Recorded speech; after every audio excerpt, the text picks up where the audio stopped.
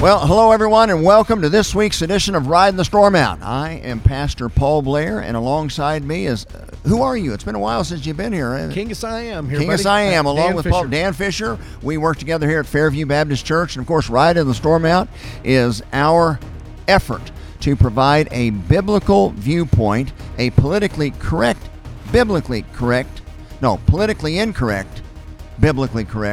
viewpoint of the things that we're seeing going on in the culture. And of course, what we're going to cover today is a word that I have heard so much over the last couple of years, and quite frankly, never heard it before or never used much, but equity versus equality. And there is a substantial difference. But right now, we have an administration that is pushing equity, racial equity. Well, understand, ladies and gentlemen, what equity means is that we all wind up with the exact same outcomes. Same outcomes. That's exactly right. Now, we are all supposed to be equal under the eyes of the law and under the eyes of God. And as MLK said, he looked forward to a day where people were judged by the content of their character, not the color of their skin. So while we all have freedom in America, well, quite frankly, we're never all even. I mean, I went to school. There were a lot of kids in our school that families had a lot more money than I did. And there were families in school that had less money. But you know what? We all had the same opportunities. I'm brilliant. You're not. But we all had the same we're not the opportunities. Same. Some people are taller. Some people are shorter. Some people are better looking. Some people are homelier. We have things we have to overcome. But we all have the same opportunities. But see, here's the thing. That was not equity. fair. Equity means, here's an example of what equity actually means. In the United States of America, if we're looking for racial equity, the population is about 13% African American. Yeah. So based upon equity, then everything should be 13% African American. So let's look at my former career, the National Football League. Right now, the National Football League is 70% African American. Now, if we applied equity there, it would be that'd be 13% African American.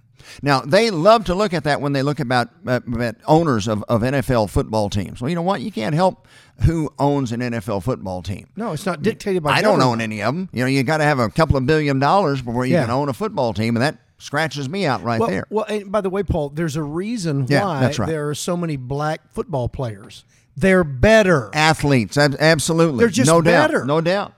Basketball, same way. They're just better. And every coach wants to win. Every businessman wants to be successful. You don't make decisions based upon whether it's a male or a female or black or white or yellow or anything else. You make decisions based upon which team is going to be victorious and win the Super Bowl. Yeah. Which company is going to provide the better widget at the best price and make me rich. Yep.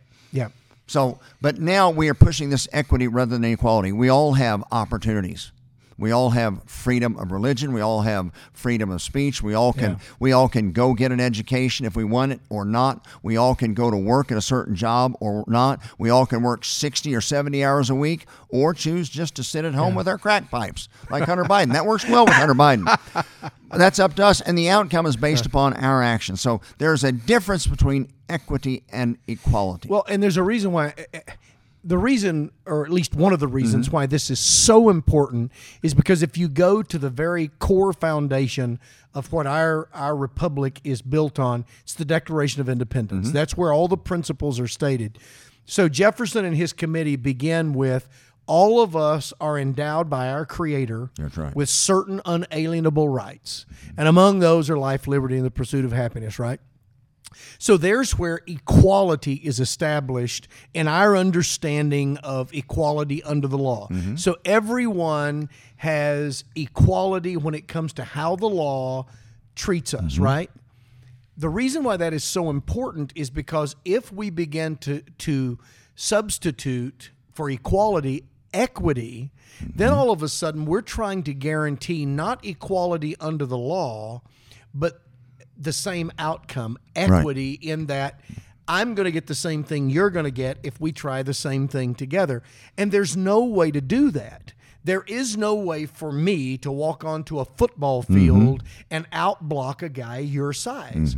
I can't do it. Now I can outthink you. That's an easy thing to do, but I can't outblock him. It's just nuts. Right. So I've played basketball with guys who are pretty good athletes. I was a fair athlete, but when I'm playing basketball against a guy that's 6'3", 6'5", 6'6", he's going to block my shot every time. Guess who I'm not going to block? Him. I mean, that's just the way it is.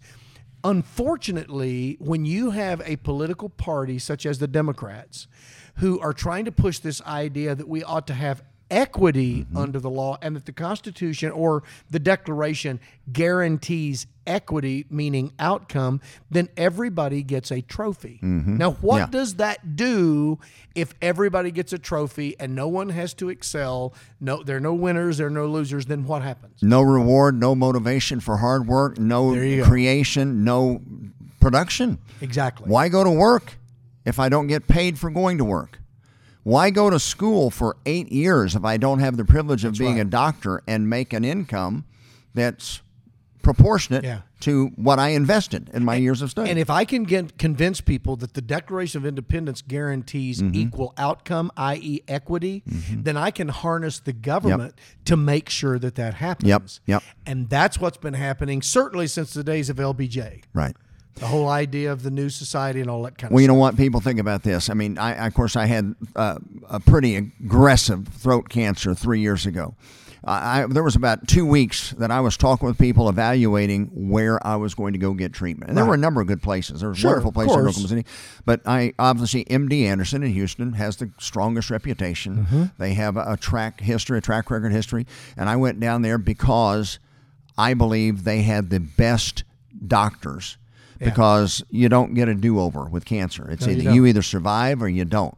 So I believe that they had the best doctors. I didn't care if they were black doctors or white doctors or yellow doctors or male doctors or purple doctors or women. It didn't matter. I just wanted the best doctors. Yeah. Now, when you go in for cancer treatment or when you go in to have a knee replacement, you want that doctor to be the best there is because he has worked hard to be successful. And he may have the skills. Yeah, exactly. He just may have been born with a certain set of skills that other people don't have. Some people have a steady hand. Some don't. So you don't want the guy that doesn't have the steady hand doing your eye surgery. Yeah.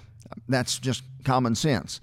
But you don't want people to be promoted and rewarded. You don't want somebody we've got to pass everybody through school. We're going to pass them on to the next grade. Hey, Johnny doesn't know how to read. We're going to go ahead and give him his diploma because of equity. We want to make sure we have the right proportion of graduates. That doesn't do anyone any favors. No. So tell me, Dan, I know you're thinking about this. So what is our brilliant imposter-in-chief's strategy for equity for racial equity? So here's how equity works, and this is the outgrowth of this whole fallacy of calling equality equity. So you and I would argue that everyone should get the same chance under the law for their rights. We're equal when it comes to our rights. But when we start talking about, I demand then equity to have whatever it is that I want, no matter what it is, and since I don't have the shot that you have, whether I'll I'm get good special, enough or whether I've earned it, whether I have the talent. No. Yeah. So if I'm not doing well, then I ought to get special treatment. So here's an example: the Biden administration has just created a $30 million grant. Now, most folks have already heard about this, but this shows the idiocy of equity. Can you imagine what this $30 million grant is designed to do? I'm scared to guess. Well, listen, it's to provide pipe users who use drugs, who smoke crack cocaine. Plumbers, pipe users, is that this is a job? Smoking a pipe. Oh. Drug users. Okay. Yeah. So I know you never did smoking anything. Crack. Yeah. Smoke crack cocaine, crystal methamphetamine, or any, and this is what the article says in quotations, any illicit substance. $30 million to provide druggies with crack pipes. Now, here's why they say we want to do this. We want to help those who live in underserved communities and this way we can advance racial equity. Yeah, I was driving through Nichols Hills the other day, and they had free crack pipes on every corner. Yeah. The rich people get all the good stuff. Yeah. It's about time we provided it to the lower income neighborhoods. Okay, so here's the deal. How in the world would you advance equity, even if you believed in it? Because cities like San Francisco and Seattle quit doing this long ago. Now, guess what their brilliant minds figured out? They have in recent years backed away from their smoking kit programs, which is what this is, a smoking kit, over concerns they enable drug use. Duh. Do you think?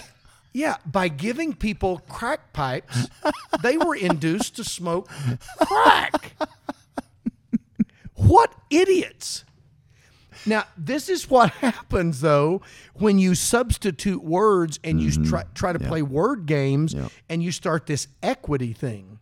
And that's what's been going on in America now for the past, I don't know how many years, but now we're really beginning to see the snowball effect of what it's doing to our culture. So here's your government, Paul, making sure that those in underserved communities have their fair shot at a crack pipe. Let me say this.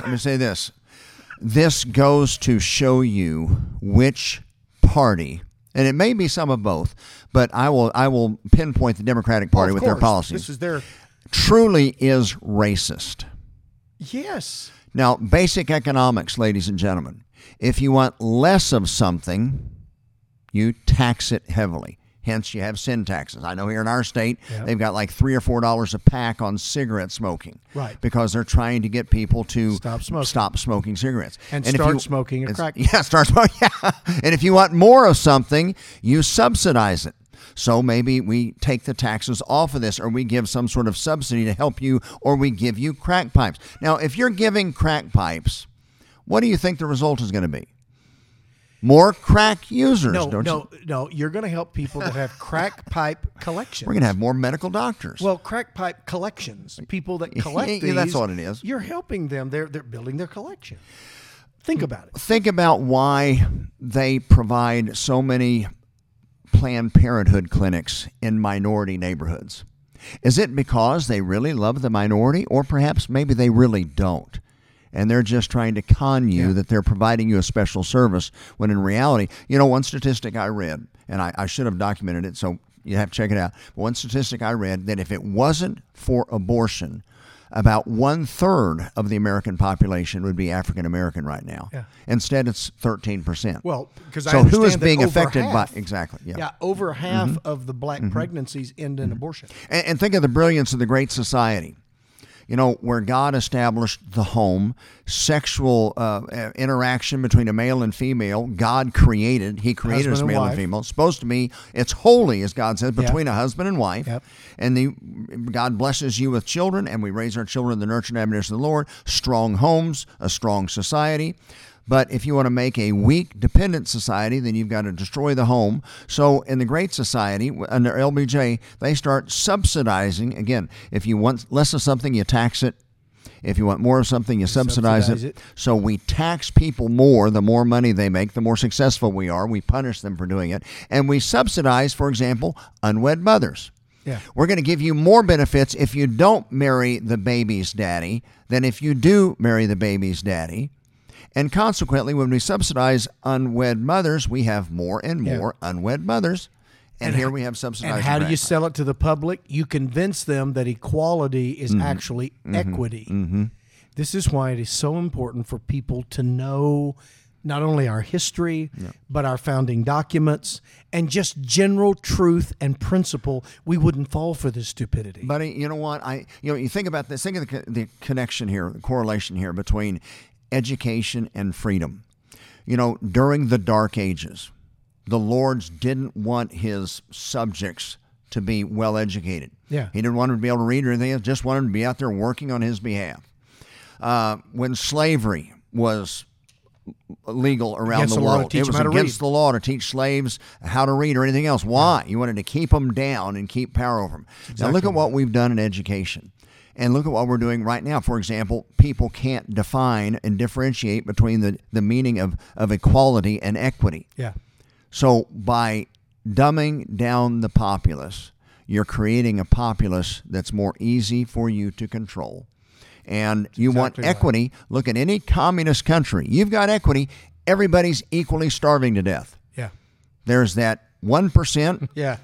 And everybody else has poverty in common. Everybody else has poverty in common. Yeah. That's the direction they're taking the United States exactly of America.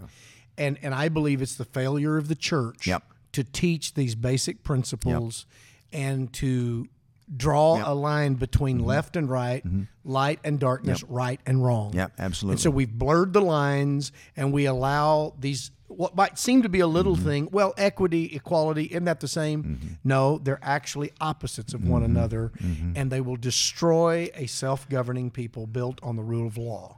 But you mentioning the church, that's so key. Think about it. You know, our church here, back in 1889, this was Fairview. It was called Old Jack Schoolhouse.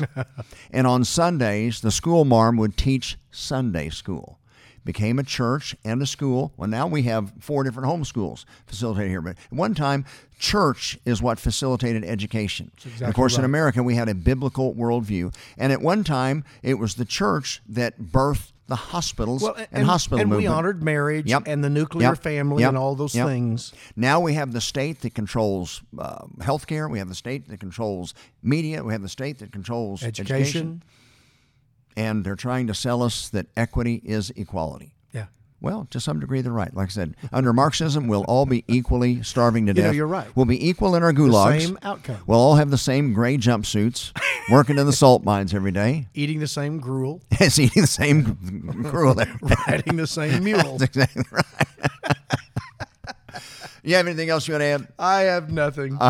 Well, that was how we started the show. When we started the show, we had nothing. Well, but we make it At least we delivered. These guys make it up. We delivered what we promised them. We gave you absolutely nothing. And if you want more of this, then you won't want to miss next week's edition of Riding the Storm Out. Brought to you by our producer, David Hannon, on behalf of my co-pastor and longtime dear friend, Dan Fisher, and myself, Paul Blair. One last thing. Go ahead. You're going to promote the event in Arkansas? That's right. Oh, that's right. We do have Liberty Pastors Training Camp coming up. Players. I got hit in the head a lot. Licks on the head. Liberty Pastors Training Camp coming up in Little Rock, Arkansas, March the 6th through March the 9th. We teach 3 days, at the Little Rock Marriott. It's a great time, a wonderful second honeymoon for a pastor and his wife. It's heavily subsidized. It's about by generous, successful Christian businessmen, inclung our church who chose to give. We're not forced to give. Because we believe this is an important ministry. Yeah. So what was normally be about a $1,200, $1,400 3-day getaway only costs you $199 if you're traveling by yourself, $249, Pastor, if you bring your wife. You have a wonderful second honeymoon, great fellowship and camaraderie with about 200 other pastors.